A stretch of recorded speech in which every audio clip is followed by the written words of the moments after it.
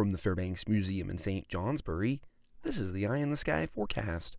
This December is starting out very similar to last December, as well as the December before that, as the snowpack has been hard to come by. A moisture-laden subtropical air mass has taken residence overhead today, and with low pressure passing by, this allows scattered showers to prevail, which become a bit more numerous later this afternoon.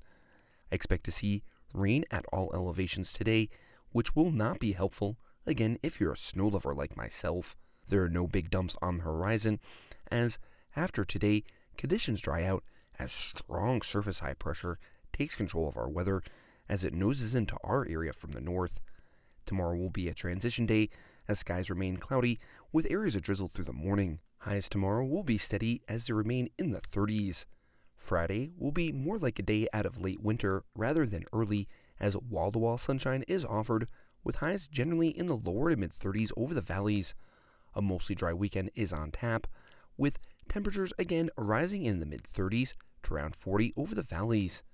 Computer model guidance hints to a chance of some precipitation at the start of next week, but surface high pressure likely holds strong, providing a prolonged period of dry conditions. I'm meteorologist Chris Kurdak with an Eye in the Sky.